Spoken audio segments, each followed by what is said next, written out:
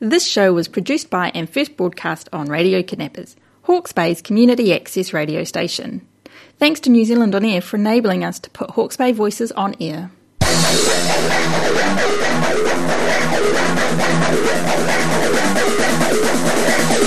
You're listening to Radio Kidnappers, the voice of Hawke's Bay. This is a program called A Political Perspective, and it's my pleasure, as always, to have on the phone Stuart Nash, the MP for Napier. How are you going, Stuart? I'm very well, thanks, Ken. How are you? Oh, all the better for talking with you. You know that. Now, Stuart, we're still in COVID red. Hospitality in particular is very disappointed. Cases and hospital cases are down. What's the reluctance, do you think, to move down to at least orange? Yeah, still sweeping through our communities. Auckland, the cases are down. And actually Wellington. Auckland and Wellington, we think that it's peaked and probably coming down the other side. There's a few other regions where it's stabilised and a few other regions where it's still going hell for leather. So it's really just giving ourselves 10 days to 2 weeks just to better understand the stresses on the health system. The other thing that is happening, which is a little surprising, but I suppose in hindsight not so, is that a lot of people who put off going to hospital during COVID when they were actually ill are now coming in to hospital. Really? So our hospitals are actually really busy with COVID patients and others. So it is a busy time, but it's really just it's a cautionary approach, keeping in mind, mate, that you can still go to restaurants, cafes, you can still go down to the main street and buy stuff in retail stores. In fact, Napier was relatively busy over the weekend. I was down at the Saturday market, not as busy as it was in the height of summer pre-COVID, Yep. but still a lot of people buying a lot of stuff. So, please do get out and about. The other thing we're seeing, and a lot of your listeners will have observed this, is I think now that we actually know what to do. If people are sick, they're actually staying at home and they're testing themselves. They are wearing masks, and by and large, I was going to say they're obeying the rules, but I think it's transcended obeying the rules to just using common sense in terms of keeping themselves healthy in this environment. Yeah. Let's touch on the health system for a moment. As you promised in the last election, you were going to spend a whole lot of money, and you did on mental health, $1.9 billion. But I was reading an article a week or so, and that money has really changed nothing. And also, we currently have an acute shortage of nurses. I was listening to Andrew Little on telly last night saying that we're at least 1,000 nurses in the red. What's happening, Stuart? Yeah, I know. It's a tricky one. At some point we've got to stop blaming the last government. Yeah. And I do buy into that argument. But really what we are doing is catching up on a massive deficit.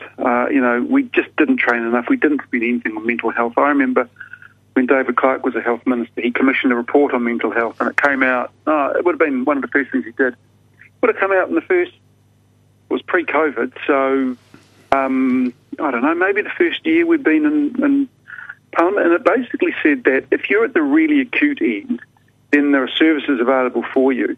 But that huge big rump in the middle, there's just a dearth of services. And so, there has been significant underinvestment in mental health for years, and we're only beginning to deal with it now. It's one of those things where to be a trained psychologist, you actually need to have a doctorate, I understand, or certainly a master's, but I think it's a doctorate. To be a psychiatrist, and that's a medical degree and then further specialist training. So, you're talking to be a psychiatrist, I think it's 7 to 10 years, and I think to be a trained psychologist, I think I'm right in saying this because I've got a good friend who did her doctorate through Massey. It's about 7 years, so I don't think we're going to see those high-end professionals come through for a little while. No. The mid-level ones, and I don't mean to demean it, but with degree-level qualifications, even that will take 3 years to begin to show through the system. So we are investing in this in a way that no government has. So what's happened to the $1.9 billion, and what's it been spent on? It's getting out and about. Yeah. What I can do next week is I haven't got the list in front of me, but I'm happy next week to come along with a list of where every dollar has been spent in mental health. Yeah. The thing that concerns me slightly as well is that I'm going to say something that sounds like my father, but bless him. But I think we are, as a country, not as resilient as perhaps have been in past generations. But But I think COVID has exacerbated the mental health issues as well. There's plenty of work out there for people. There's no doubt about that.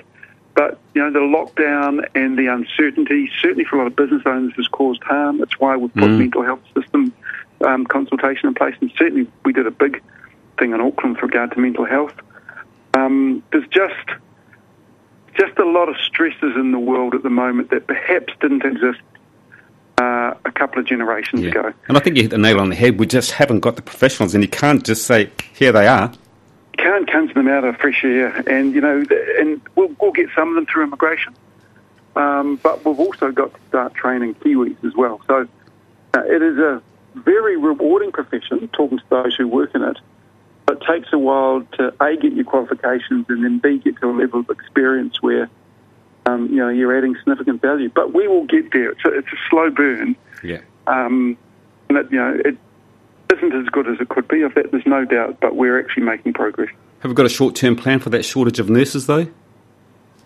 Well, we're training as many as we possibly can. If anyone's listening and they want to be a nurse, or their son or daughter wants to be a nurse, with me, you'll have a job until the day you decide not to. Yeah. So again, past, we've actually relied quite a lot on immigration with regard to nurses. With the border being closed, there has been a special category for healthcare workers, but it just makes it that much more difficult. But again, it's a mixture of training Kiwis and getting people in from overseas.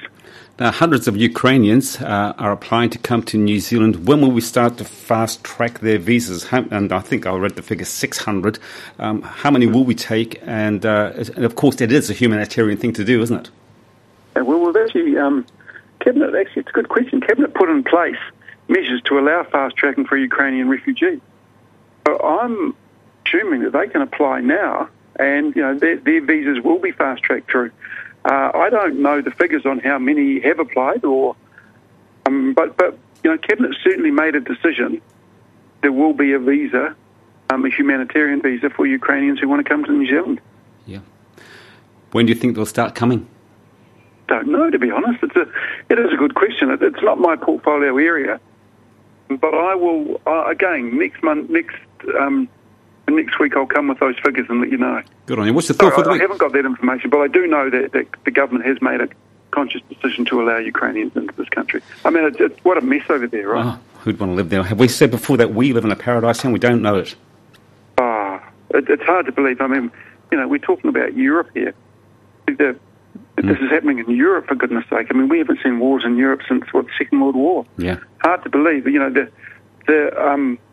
You just don't see the sort of thing where you don't expect to. One advanced nation, Russia, invading another one. We are used to reading about insurrections in third world countries, but this sort of stuff. Very scary. Very scary. What's the thought for the week, Stuart? Thought for the week is there's a lot of changes that came through the April the 1st that are going to make Kiwis a lot better off, pensioners a lot better off, those on benefits a lot better off, and those seeking support from the government a lot better off. If you're unsure of what you're entitled to, then I would encourage you to take a look online. Winter energy payments obviously starting, not just yet, but that will come into play. Pensions, as mentioned, are increasing, benefits are increasing. Cost of living, it is a big one. Everything I read, when we're talking about inflation, everything I read says that this is driven by the price of oil out of Ukraine because of the war that's going on in Europe, as we mentioned. It's also driven by distressed supply chains. China's largest city and the world's busiest port has been closed down because of COVID. They're still taking the elimination approach and they're still closing down cities. There is a lot of stress in global supply chains at the moment. We're doing everything we can to mitigate the harm to Kiwis, but very, very little we can do in this country to control the price of oil out of Europe and also mitigate the increase in charges that are being brought because of these distressed global supply chains. I acknowledge it. It's difficult times for a lot of people. We're not over COVID yet, but there is a light at the end of that tunnel. The cost of living is increasing. Interest rates are increasing. Difficult. So again, that message that you and I have talked about for years, just look after each other. Yes, and it's not like we're in that boat on our own. I mean, that's happening in every country in the world, isn't it? It really is. I mean, inflation's the highest in Canada it's been for a generation. this whole inflation bogey, we thought that we had got it well and truly sorted. And I remember 2 years ago reading about the possibility of deflation. That's a bigger risk. And now, one bank's put up its interest rates to 7%, and it's like 7%. I thought we'd seen the end of that. Yes, exactly. All right, Stuart, my pleasure as always. You look after yourself, and I'll talk to you same time, same place next week. Mate, sorry for that rather depressing message, but the government, but just be aware, the government is here doing a lot of work to make the lives of Kiwis better. So watch the space is always good news, and I'll come back to you with regards to that mental health screening next week. This show was produced by and first broadcast on Radio Kidnappers, Hawke's Bay's community access radio station. Thanks to New Zealand On Air for enabling us to put Hawke's Bay voices on air.